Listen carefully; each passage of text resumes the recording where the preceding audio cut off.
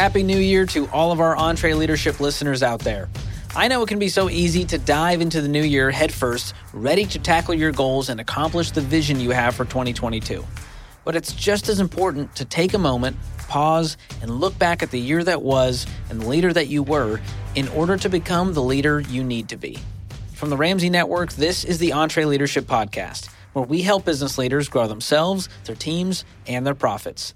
I'm your host, George Camel, and today's episode is all about reflecting and taking inventory of the past year as we begin 2022, which connects to our business driver of personal.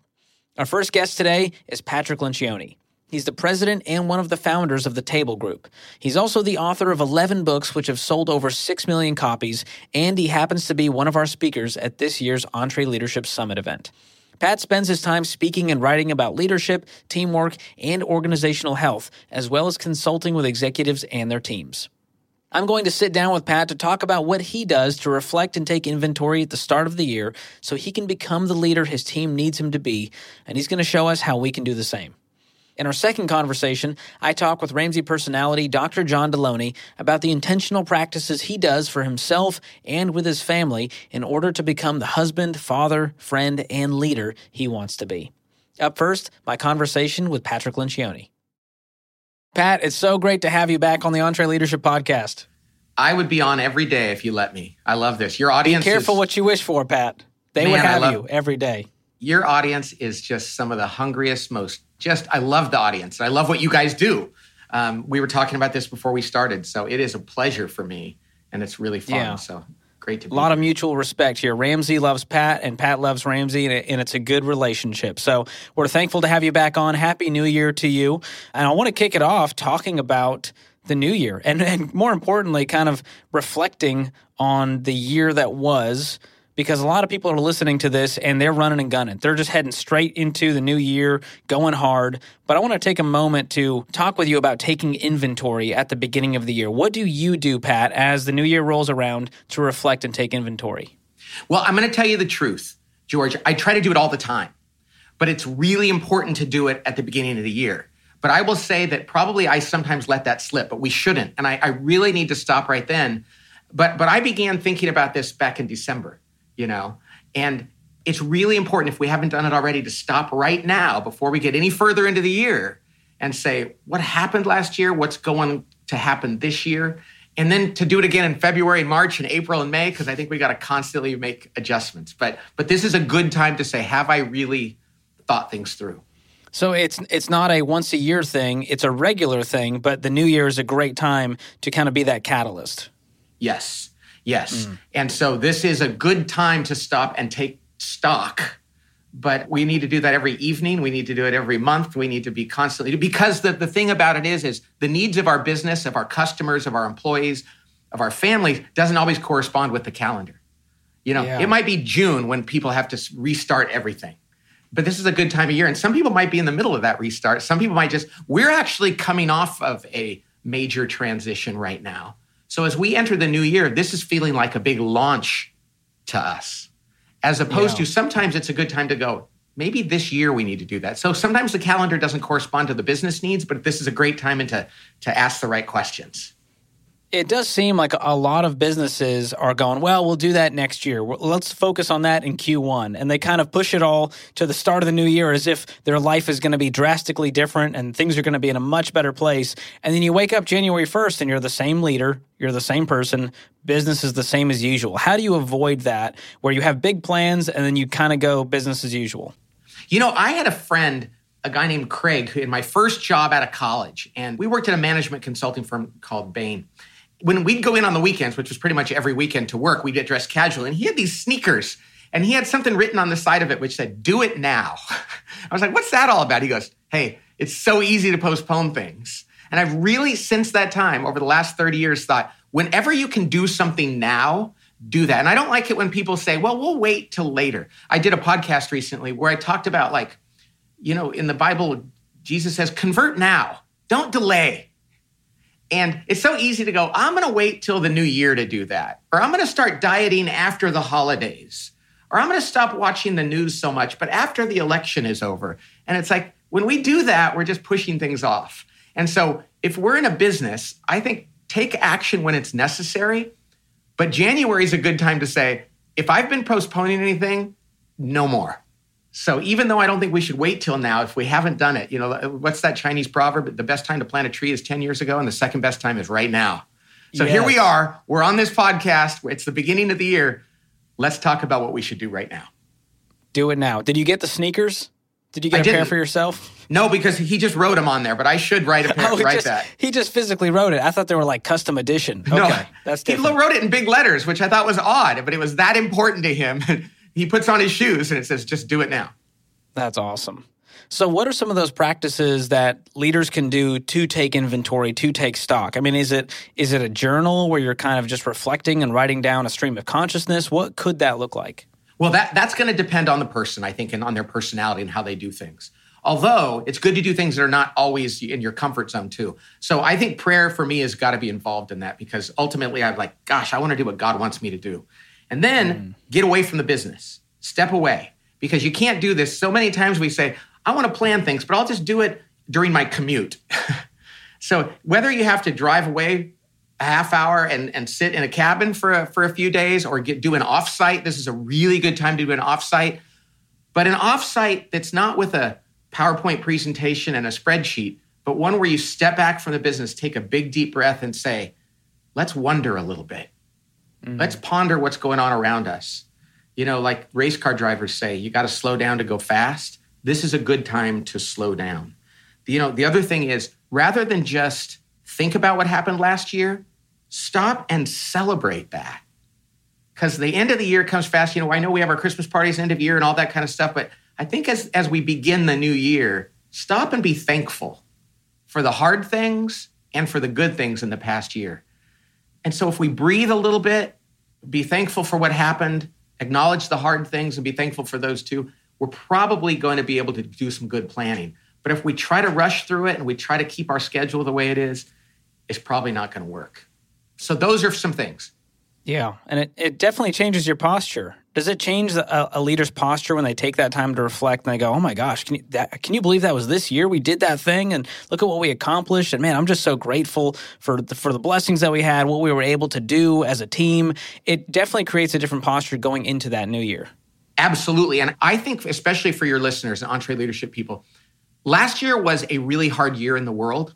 Little did we know that 2021 might suck worse than 2020. But I'm guessing that EntreLeadership people, because I know them, I've met a lot of them, probably it was a great year for their business. In an unexpected way, but your listeners are the kind of people that go, okay, if this is hard, what are we going to do to make something good happen out of it? What's happening in the world where we can better serve our customers, make our organization better? So even though we can look back and say, what a tough year that was, we can also say, man, thank God that we were able to pivot and adjust and see the good things. And that's where Thanksgiving for the hard things and the good stuff is so important. And so I'm guessing EntreLeadership people, my guess is they're going to say, hey, our business actually improved last year as hard as it was. Yeah, they're an incredible crowd, very resilient. And we talked about that with Marcus Buckingham on the podcast a while back. But it has been incredible to hear their stories as I meet them at events like you have, to hear how they've persevered. And in spite of it being difficult, they've done really, really well because of their leadership. I actually think one of the hardest things about going on in the world today is that great companies are going to get a lot better, and the mediocre ones are going to get crushed. Like we're in a war for talent right now, like never before. I mean, where there's just a shortage of workers. The good employees are going to find the good companies. This is actually a great time to hire, because you shouldn't think about going out and finding people just to have bodies. Go find the best employees, the ones that are still employed, and tell them about how wonderful your company is. I think what's going to happen right now is that the best people are going to migrate to the best companies, and the mediocre ones are going to be left behind. And EntreLeadership people are probably going to come out of this really strong and differentiate themselves. So as we enter into this new year, and you're looking at yourself going, okay, I know I'm not the leader I need to be to lead my team to what we need to do. How do you assess yourself as a leader as you start a new year? How do you have that kind of self-awareness? Well, I think there's some fundamental questions we have to answer first. And that is, I wrote a book called The Motive, and it's am I still leading for the right reason? There's this binary thing. Leading because I know that this is a great responsibility to my employees first and to my customers, to this organization, or am I leading for what I get out of it? And even great people, wonderful people slide. And I've had moments where I was like leading because I wanted to do fun things and I wanted to make my life more comfortable and I wanted to just pick and choose what I worked on. That's not good as a leader.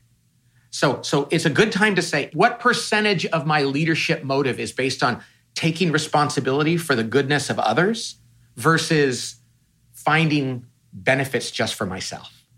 And maybe we're 80-20, maybe we're 50-50. We get it as close to 95-5 as we can. So this is a good time to do that. The other thing I think we need to do is really go through your people and look at them individually. Because when we say what's the fruits of our labor, the first thing is the people we're leading, the impact we're having on them and their lives is first. And so go through and do an audit of the people that work for you and say, are they getting better? Am I giving them what they need? Am I giving them the challenging stuff that they need? So I think when we audit ourselves as leaders, what we ought to do is audit the impact we're having on our people. And if you have 100 people, sit down and go through those 100 people. That's one of the great things to do at an offsite is let's review all of our employees and ask ourselves, are we helping them be better? So rather than looking at myself, I want to look at the impact I'm having on them. Yeah, so when you look in that mirror, what you're really looking for is how's the team doing? Because that's a reflection of my leadership. Yes. Very interesting. And it's really important to be brutally honest with yourself. And go to the people and say, hey, I don't think I did very good for you last year. And I'm really sorry for that, but I honestly don't think I paid enough attention to what you were doing, that I gave you enough credit for all the wonderful things you worked on, or even corrected you when I thought you were struggling. I think I needed to be better. And this year I want to be so vulnerable and so honest. No good employee is going to respond to any of that poorly. They're going to say, okay, that's okay. Yeah, I think the team really appreciates that level of vulnerability from the leader, and they go, oh my gosh, it's a real person. That's amazing that they even noticed that and took the time to let me know. So I do think that means a lot. So if you do have the wrong motive, you mentioned your book, The Motive. How do you figure out if that motive is off? Let's say you're going, all right, if I'm going to be really honest with myself, it's probably 70-30. I've got the wrong motive here. How do you course correct? What you have to do is you have to really look hard at, how are you showing up every day? Like, do I walk into the office or do I log on or do I enter into that meeting thinking about the responsibility I have, or do I think about, and I'm going to tell you, George, here's the first one people should watch out for. Audit yourself for your own fun. I mean, as much as one of the great temptations of leaders is money or power and all that other kind of stuff, many people realize those are dangerous, okay? But I think one of the biggest dangers that people have is, am I doing this just because I like to wake up and do whatever I feel like? The single greatest, gosh, I don't think I've ever written about this. I'm going to have to do a podcast about this. But I just gave you a new book idea. I want credit. Thank you very much. Thank you very much. I'll dedicate the book to you. This is to George. But I think the single greatest temptation that people have, they don't see as temptation, is walking into the office and saying, I get to scratch whatever itch I want to scratch today. But the truth of the matter is, I shouldn't plan my day based on what I feel like doing. I should plan my day based on what's needed from me. Now, people would say, well, that's terrible then. But no, that doesn't mean you're going to be mopping the floors every day. You still have a role to play that corresponds to your gifts, but you don't get to pick the micro things you get to work on based on what sounds fun that day. I know that I've done that before in my career, George. I've come to work for months at a time. Things were going pretty well at the office. I'm like, what kind of fun thing do I get to work on? And that leads to bad things. Because people are watching me and thinking, well, what he's working on must be the most important. It's like, no, I'm just scratching an itch today. And so I think one of the things we have to do is say, how much are we letting our own personal curiosities drive what we do at work? Yeah. Now, hopefully the work we do is in line with some of our personal curiosities, but that's on a more global level. On a day-to-day basis, we got to do what's needed. That's really good. And George, I just thought of something too. One of the things I think we need to do as leaders at the beginning of the year is we had to ask ourselves, am I really using my gifts? Not because it's fun, but because God intends us and our organization needs us to use our gifts. So we have to know, like, this is what I'm awesome at, and I need to be doing that. And here's what I'm not awesome at, and I need to be Sometimes I have to do a little bit of that, but I need to be finding people who are better than me and allowing them to do what they're great at. So I think this is a great time to take inventory about what am I great at, what am I not great at, and how do I surround myself with people who complement me. Yeah, if you're not using the way that you're wired intentionally to serve your team, your business, your community, you're doing everyone a disservice at that point. Yeah. So I realize the things I said there, if I were listening to this, I'd be like, well, I'm a little confused, Pat. So you're saying don't come to work and just work on what you think is fun. That's on a day-to-day level. But in terms of your role, put yourself in a position to use the skills that you have that you are awesome at and make that your role. And then within that role, choose whatever is necessary that day. So it's like, yes, do what God intended you to do, which generally is something you enjoy, but every day you're going to have to do what the organization needs you to do within the context of that. Yeah, there's this middle ground, and that's where you want to be. Yep. I want to talk about another book of yours that we love here at Ramsey. The entire team has read it. We love it, The Ideal Team Player. And when I think about becoming the leader your team needs you to be, I think of that concept. So what are some of the questions that we can ask ourselves to determine what area we need to work on when it comes to the ideal team player? Well, I have to say this. Dave and the Ramsey team adopted that book right away. And we have had, I think of all of our books, I can't believe how many CEOs we've said that, hey, we hire for Humble, Hungry, Smart. But you guys did it first. And we love that. Good. We really appreciated that. And so many other companies are doing that too. And so I just want to say I really appreciate the fact that you guys saw the value in that before so many others do. And I think it's so simple, but it's so powerful. I'm not a terribly deep guy. I look at simple things and go, I think if we just do that, we can make that work. I'm sorry, I just wanted to tell you that the question about the ideal team player was what? Yeah, so what questions should the leader be asking themselves to figure out what area they might need to work on as they self-assess? Oh, well, here's what I love to do. Some people might be like good at all three. I mean, in fact, hopefully everybody's pretty darn good at all three, but everybody's got a third. So do this exercise on your own, but do it with your team too, because this can kind of change it a little bit. Just sit down one day with your team and say, hey, we all want to be humble, hungry, smart. We know what that means. Humble is not ego. Hungry, it means you're not a slacker. Smart is interpersonally smart, that you understand people. What's your third? It's okay if you're great at all of them, but one of them is going to be a bigger challenge than the others. So we're not trying to say to people, what are you bad at? And we're going to ding you for that. Let's all, and I will tell you this, mine has changed over the years. And I've seen this happen in organizations where people will go, well, 5 years ago it was this, but now I think hunger is kind of on the lower end for me. Have that conversation with yourself and with your team, and then say, hey, for this year, let's all commit to getting better at our third. Because think about it, if everybody on a team, within a company, you could do this at a whole company if it's a small company, or on a leadership team, if everybody just said, I want to get better at my third, everything would change. And then if they turned everybody around them into a coach and said, hey, everybody, mine is smart. You guys know that sometimes I don't exercise a lot of emotional intelligence. I want you to catch me when I do that and tell me that, because this is the year I really want to get a lot better at my third. So I think that's a great thing to do at the beginning of the year and say, this year, which of those three things are you going to work on the most? Find that third place and make some progress in that area. And turn your peers into your coaches so they can go, hey, you wanted to get a little hungrier? I know you're checking out a little early. Are you giving in to that temptation? And people will go, oh my gosh, I am. Thank you for pointing that out to me. If they're a good teammate, one of the greatest forms of love you can do is remind people about how to get better. Yeah, and it won't come across as a weapon if you do it with the right heart and the right spirit. Absolutely. Absolutely. Have you found a certain area, especially for leaders and business owners, that they tend to struggle with?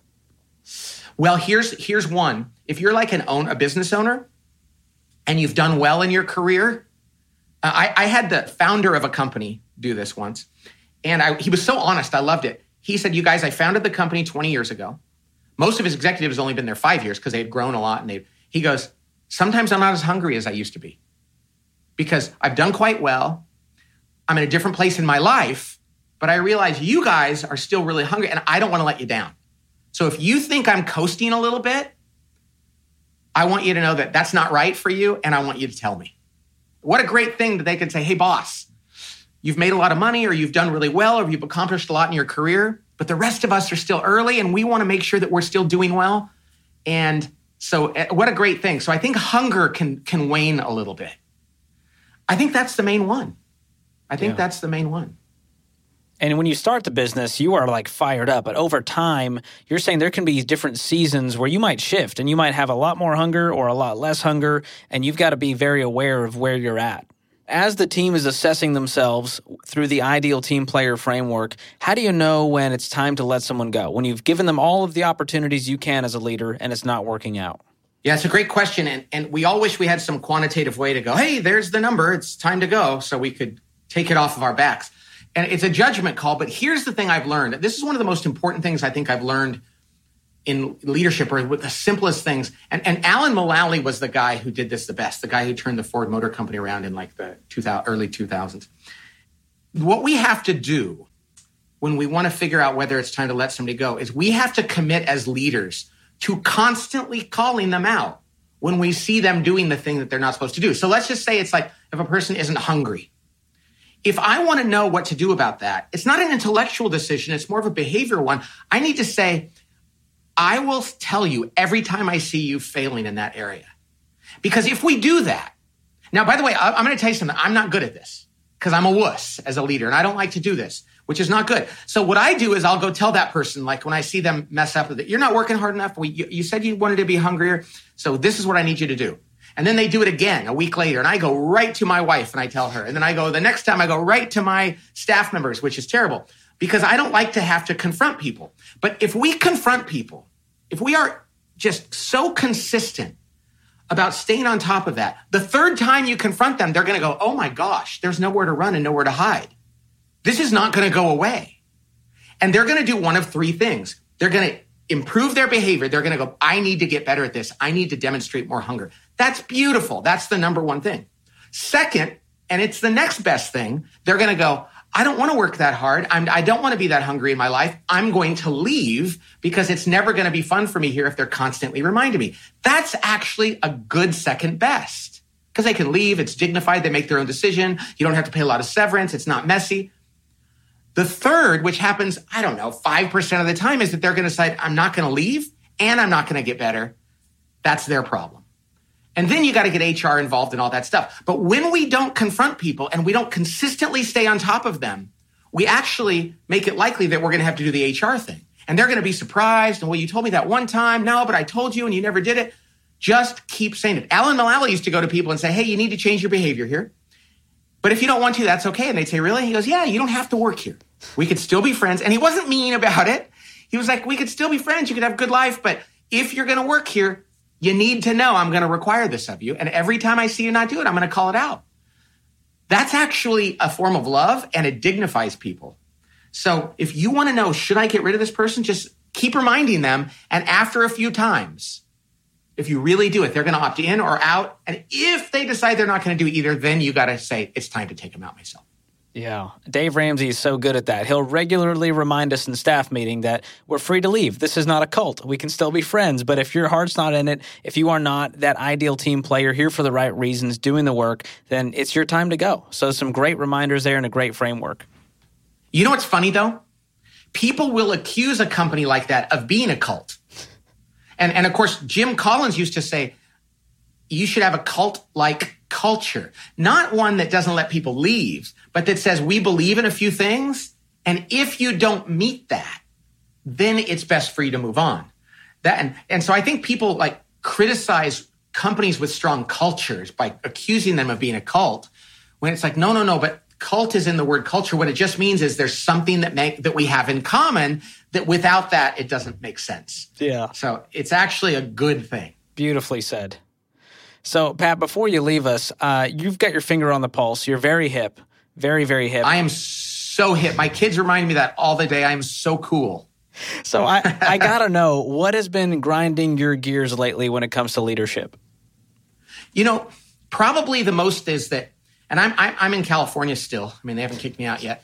But I think leadership, like in the Silicon Valley in particular, but it's true in many industries, but especially in really high-profile industries, we've almost begun to accept that leaders are self-focused and they're ego-driven and they're not principled. It's this idea of, I think servant leadership, there's only one kind of leadership, and that's servant leadership.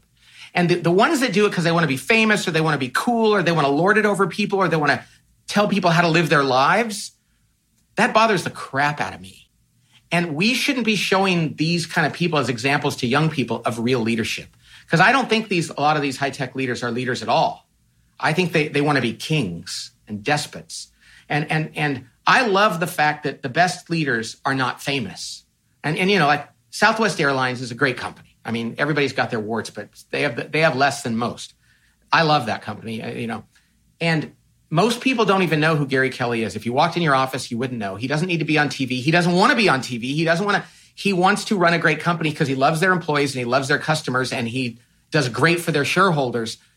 And that's how it ought to be. So I think what grinds me is these people that are actually kind of usually ego-driven and they want to be cool and people think that's okay. And a lot of kids are coming out of college thinking that's what it means to be a leader. And it's the opposite. So that probably grinds me a lot. It also grinds me that there's not more courage among leaders. I think this is a time, the world is changing and it's time for leaders to stand up and say, I got to tell you what I don't think is good.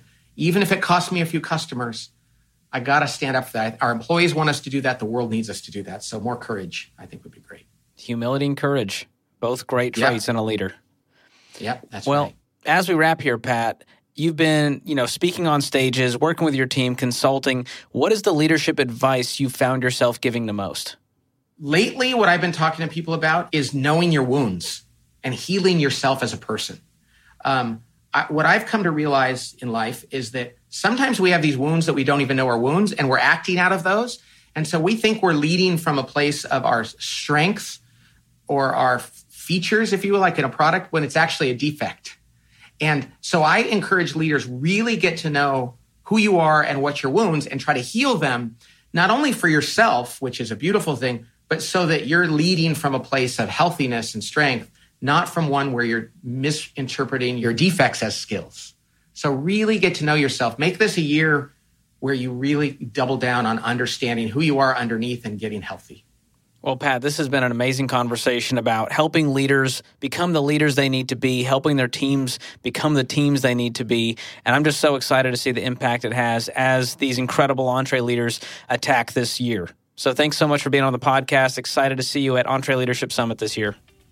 Thanks, George. God bless. And to everybody out there at Entre Leadership, keep going. I can't wait to see you. Thanks so much. Huge thanks to Pat for an awesome conversation. You can see why we are big fans of his here at Ramsey Solutions. He gave us some great questions to ask ourselves as we reflect on the past year. And the ones that stuck out to me were really digging into your motive as a leader and digging into that third place slot on the ideal team player framework.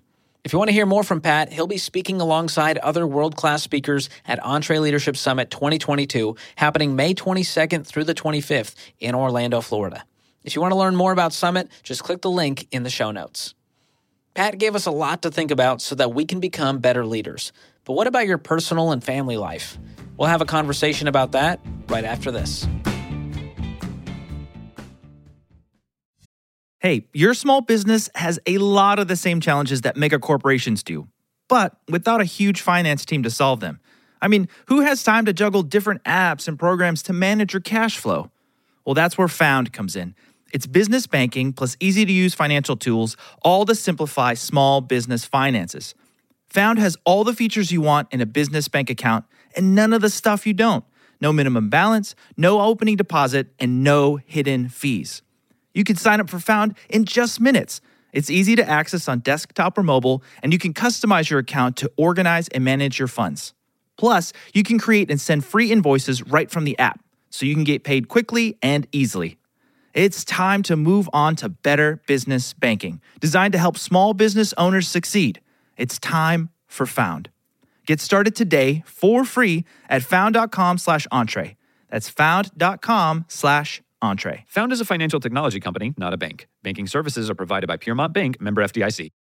Here's a math refresher. There are only 24 hours in a day, so you and your team need to streamline time-consuming tasks to focus on the activities that make money.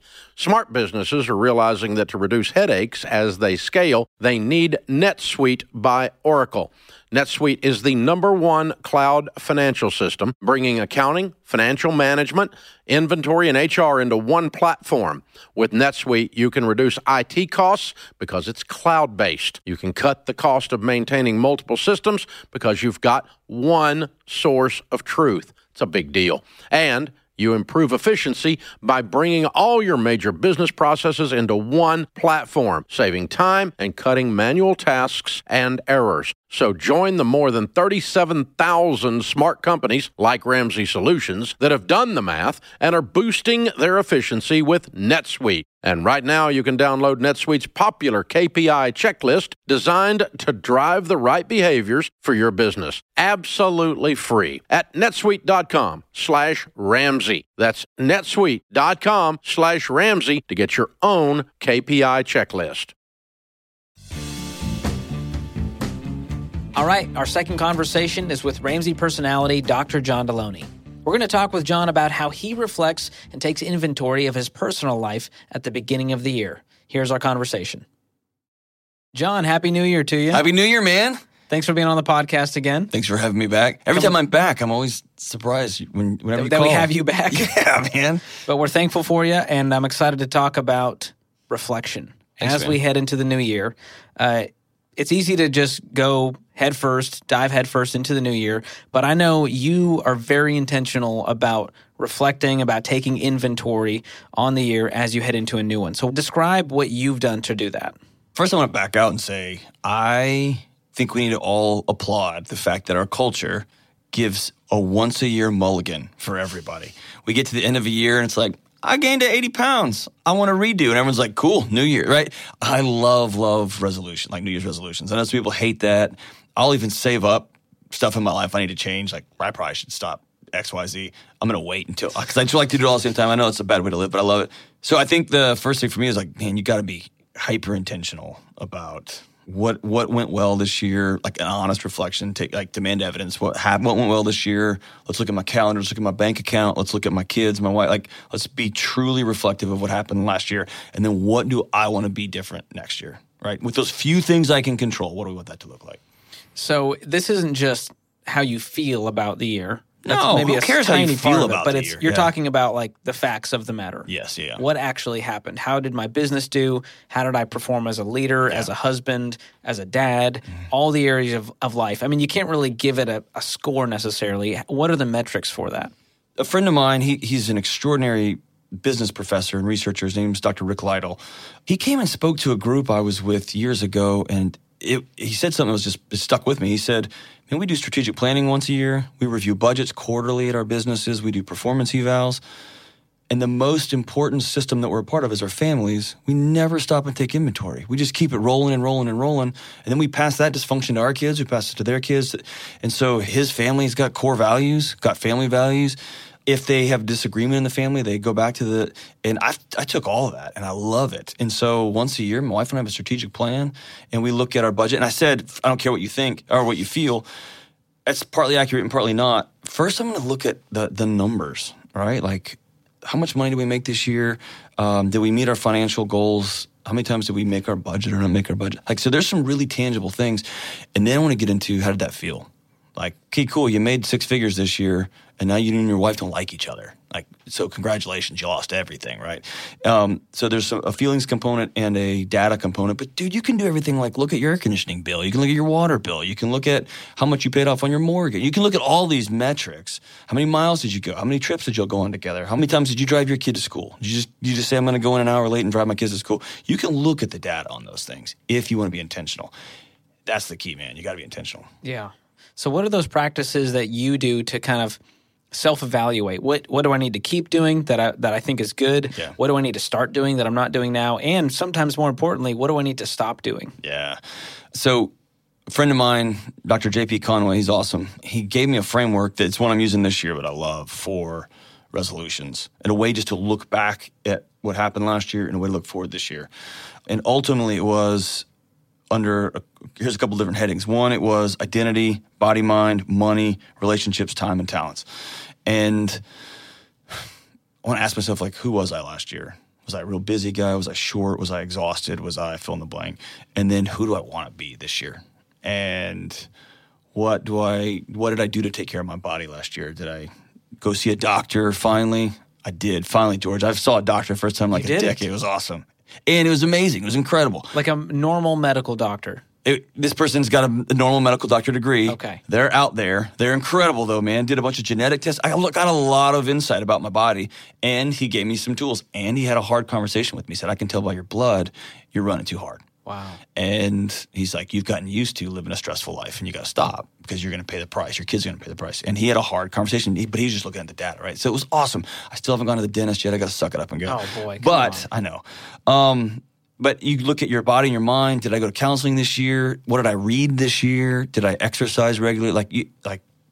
Man, I kind of went on a gummy candy binge at the end of this year, dude. Like, I was traveling a lot. I started getting tired. I was in airports all the time, and I had that one bag, dude. I never went back. So, like, you can look at your body and mind. What's the state of my relationships? I realized a few weeks ago, like, man, one of my main challenges here, I got lonely. Like, I just quit talking to my friends all the time, and I'm here preaching about loneliness on my show. I quit hanging out with people. You know, I just got tired. And so, like, taking honest inventory of relationships, money, time. Where do I waste time? Where do I use time? And you look backwards and you look forward, man. One of the reasons I think leaders especially don't reflect on the year is because it can be hard to look in that mirror and see all the things you didn't do that you said you were going to do, the things that you wanted to accomplish and just didn't make it. How do you deal with the tension there of feeling like you failed? We take tasks and we make them our identity, man. That's the problem. I didn't budget well last year. I'm just saying, let's say that out loud. I didn't budget well last year.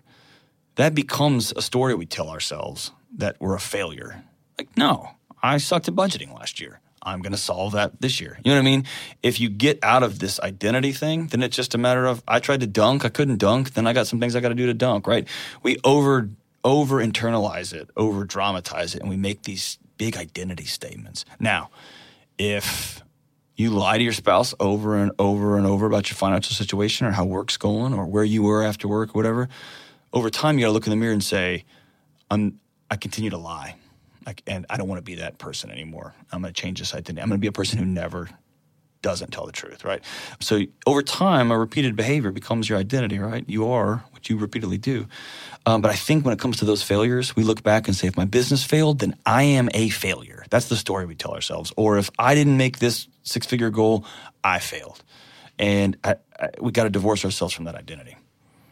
When it comes to taking stock and taking inventory, you don't just do this personally. You actually bring your wife into this process. Whole family. What does that look like? So this year I started early. I did it last year. I started 2 months early. This year I went early. So I started my New Year's stuff on December 1. And my thinking was, if I start treating my body right, my mind right, I start thinking about my money for 2023, like 2022, what's that going to look like a month early, then I can get through Christmas and not fall off the rails. I can get through New Year's and not fall off the rails. And I can wake up, January 1 and be in the gym. You know what I mean? Not be January 1, be like, that sugar hangover. And you're like, what day is it? Like, it's ready to rock and roll. So I started early. I did mine. And then in a couple of days, so we've already got it scheduled. My parents are going to be in town. My wife and I will go, and we call it our strategic planning day. She has another word that's much more familial. Less nerdy? It's not like you're not running a corporation here, you idiot. That's kind of her response. But we call it strategic planning day, and we will go. Sometimes we go away, but this year we're going to just make multiple coffee shops, and we'll end up at a really fancy dinner that night. But we spend all day together. And at this particular place, we're going to talk about money, and then we get in the car and we drive somewhere across town, and we go to another place, and we talk about our marriage, how are we doing, talk about our kids, and we are really intentional, and we end with a celebration, and it's a really great time together. In the past, man, we cry together. We get excited about it. We look at the math and say how much money we could pay off. Like, we get fired up about stuff. Things are hard. One year we had to cut it short. Like, it got hard. And we're like, we need to stop this for today and then come back. And then we will leave with a series of what I call them covenants. And then me and my wife and my kids will sit down, and this year we're redoing the Deloney family covenants, which is awesome, which is, here's who the Deloneys are. And the one that we have now, it's like she got one of those, what do you call them? Like, you paint on them. What do you call those things? Like an easel? Not an easel, but that's the thing that that it sits on. Like a canvas? Oh my gosh. Millennials, man. That was awesome. We're good. You're good. You get a canvas, but we painted, like, here's the Deloney family values. We treat each other with dignity and respect. We say yes. We have adventures. We are hospitable. And so when one of us gets out of line, we point back and say, hey, whoa, this is who we are. The same as you would in your business, right? These are our business values. We have the same things in our home, and we just re-up them every year, man. And it's a great time together. Yeah, it's interesting that you mentioned that kind of the mission and core values that we all have as a business, but we don't do that as people. Why? Why do we not? We don't have a mission as a person, as a family. Who am I? Yeah, James Clear talks about that, and man, I've just, of all the things I took away from Atomic Habits, that's the number one. This idea that, dude, most people shoot out of the gate with their resolutions, and they're like, I'm going to lose 50 pounds, I'm going to run a marathon, I'm going to read 50 books or whatever. Dude, if you just throw out a bunch of goals, you're just going to end up flexing and trying to white-knuckle your way through the year. And willpower is a dreadful driver for human behavior. It's terrible. It's finite. It runs out. It's just dumb. Change your identity first and then backfill those things. So this year, I'm going to be a guy who takes care of my body. And then when it comes to working out, those are just reverse engineering my identity, right? I'm going to be a great engaged husband. What does that mean? It means I got to put my phone away. Right? And so the goals stem from my identity, who I want to be.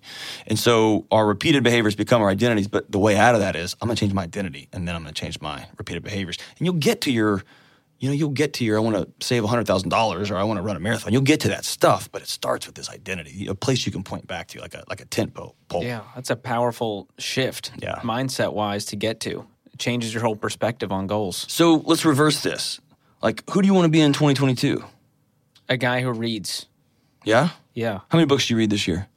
Maybe 4. Not including yours? Not including mine. Okay. Not including yours either. Well, mine doesn't count. Yeah, it's too short. So, but I always have a list of like 50 books I'm going to read. What prohibits you from reading? Procrastination, laziness. Okay. There's a new show on Netflix, John. Okay. Everyone's talking about it. Okay. So if you started with, in 2022, George Kimball's a guy who reads, and then I'm going to look at my calendar, and then I'm going to look at my Netflix account. Like, Ray, you start pulling things away. I'd love to see that. Not just, I'm going to read 5 books. Because you'll cram 5 books in the week before Christmas and be like, I read my 5 books this year. You know what I'm saying? I did the Spark Notes. Exactly. Yeah. You start cheating yourself. And hey, here's the thing. When you chase wins, we may have talked about this on this podcast. When you chase wins as a fruit, like, dude, I'm a Houston Astros fan. I know what it's like to chase wins. You'll do whatever it takes, even banging on trash cans and cheating, right? If you say, I'm going to do things right every day, I'm going to commit to a process, wins take care of themselves, man. You know what I mean? They happen. I'm going to be a guy who reads, and every day I'm going to read 1 chapter. Or I'm going to read 1 page. 1 page! I'm a guy who reads. Eventually you're going to read 5 pages because you're going to get into something, and then you're going to read 10, and then you're going to keep reading, and then one day the Netflix, you'll be like, I'll finish this book. And then all of a sudden, dude, I ran 10 books this year, right? Because I'm a guy who reads. It's just a subtle shift, but it's big. Yeah. You had a post recently around New Year's and talking about the things that we need to be focusing on to really kick the new year off right. Walk us through what those things are, because I think it's really important to refocus, because you have a list of 1,000 things you want to do and the resolutions are stacking up. What are the kind of central things we need to look at? It was back in December because I was like, dude, I'm starting mine December 1. It goes back to those things we talked about earlier, which is identity. Who are you going to be this year? Like, write that down in stone. Who are you going to be? I even wrote mine down. You want to hear what they are? Yeah. I'm going to be a funny, joyful guy. The last 7 years, I've just been so focused on trauma research and dealing with traumatic.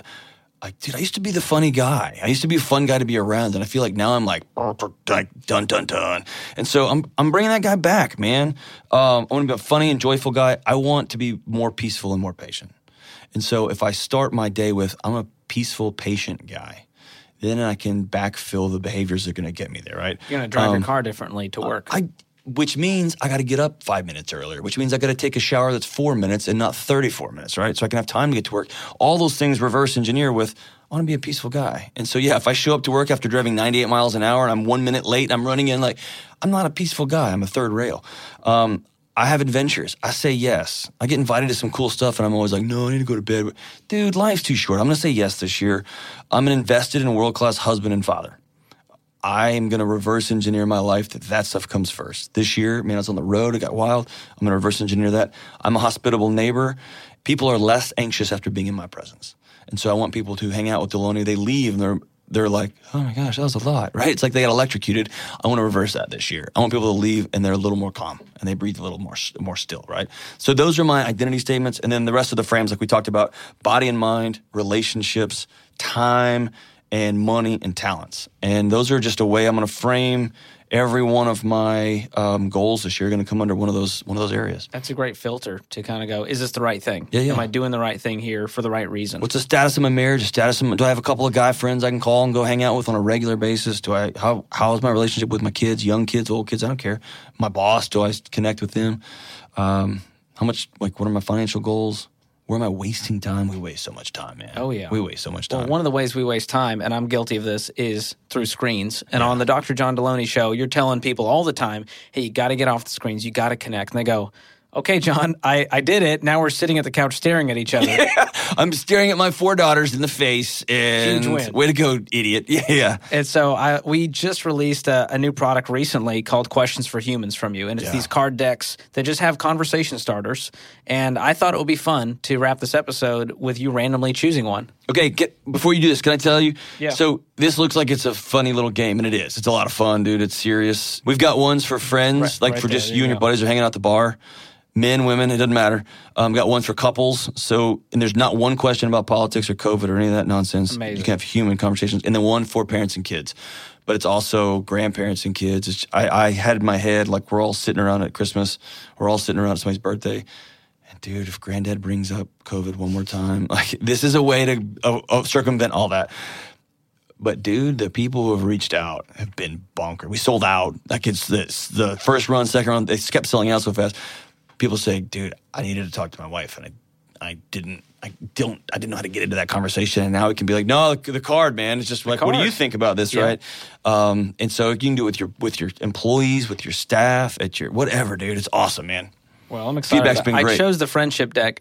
Is it safe to assume that we're friends? Absolutely not. Okay. We are not friends. We are absolutely coworkers only. For the sake of this podcast, I am going to make one for coworkers. And I'm going to make one for coworkers that you don't really like, but you're forced to interact with. That's a great. It's going to be a bestseller. All right, deck. this is chosen at random. Okay. I did not. Yep, you're just going to choose and a random one. You're going to choose one too here. We have to answer it. Ooh. Who's one speaker, author, or thinker who's made a big impact on you? Caveat: you can't say Dave Ramsey or Jesus or something like.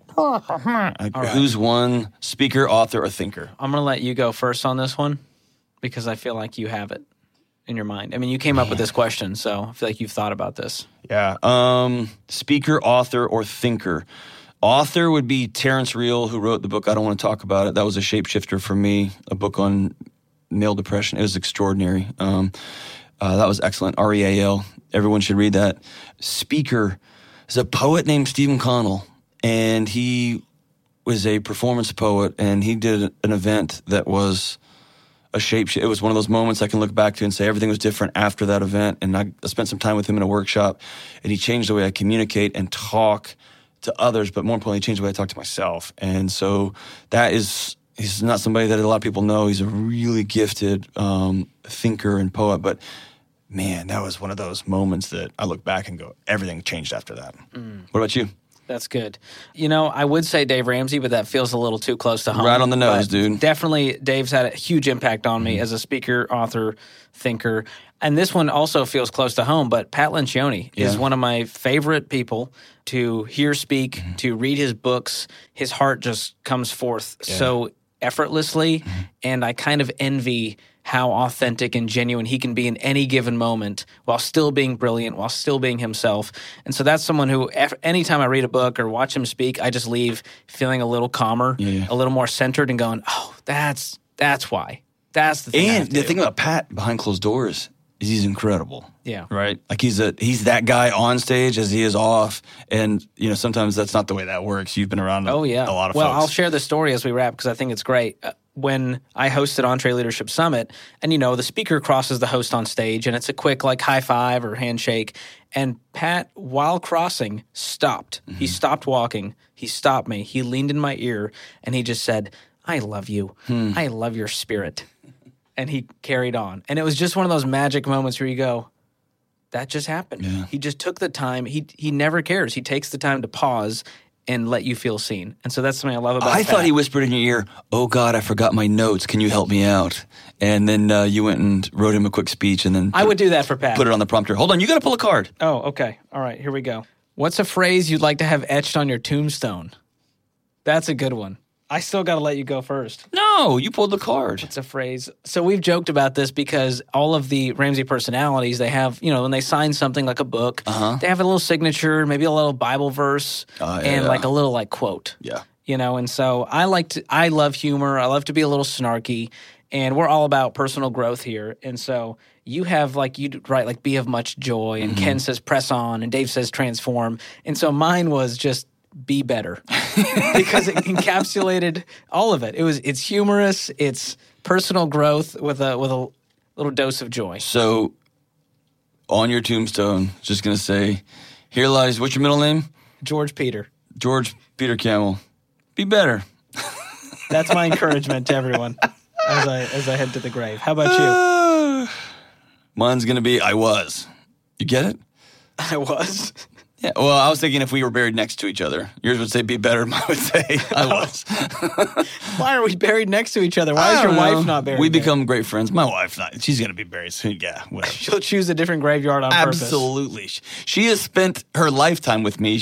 I think she's good on eternity. Wow. I'm a lot, George. Well, I always enjoy talking with you, and I appreciate you being on the podcast. It'll probably happen again very soon, but Happy New Year to you. And also with you. Very excited about your new book this year. I know it's going to impact a lot of people. I'm looking forward to it. It's going to be fun. Thanks for being on. Thank you, man. Thanks so much, John. Always a blast hanging out with that guy. As Pat talked about in today's episode, you need to self-assess on where you're at as a leader. To make that process easier for you, our team here at EntreLeadership has put together the Leadership Growth Assessment, which will help you measure your effectiveness to influence and lead. To take this quick free assessment, just click the link in the show notes. Hope you enjoyed today's episode of the show. If you did, please leave us a review and subscribe so you don't miss the next one. And we want to hear what you think about this show, what you like, what you don't like, and what we could do better. Give us your feedback by clicking the link in the show notes to schedule a call with Tim, our producer. If you want to keep up with us on social media, you can follow us at EntreLeadership. This episode was produced by Tim Hull, edited by Jacob Harrison and Bob Borquez, and mixed and mastered by Will Rudder. I'm your host, George Camel, and on behalf of the entire EntreLeadership team, thanks for listening. Until next time, keep learning and keep leading.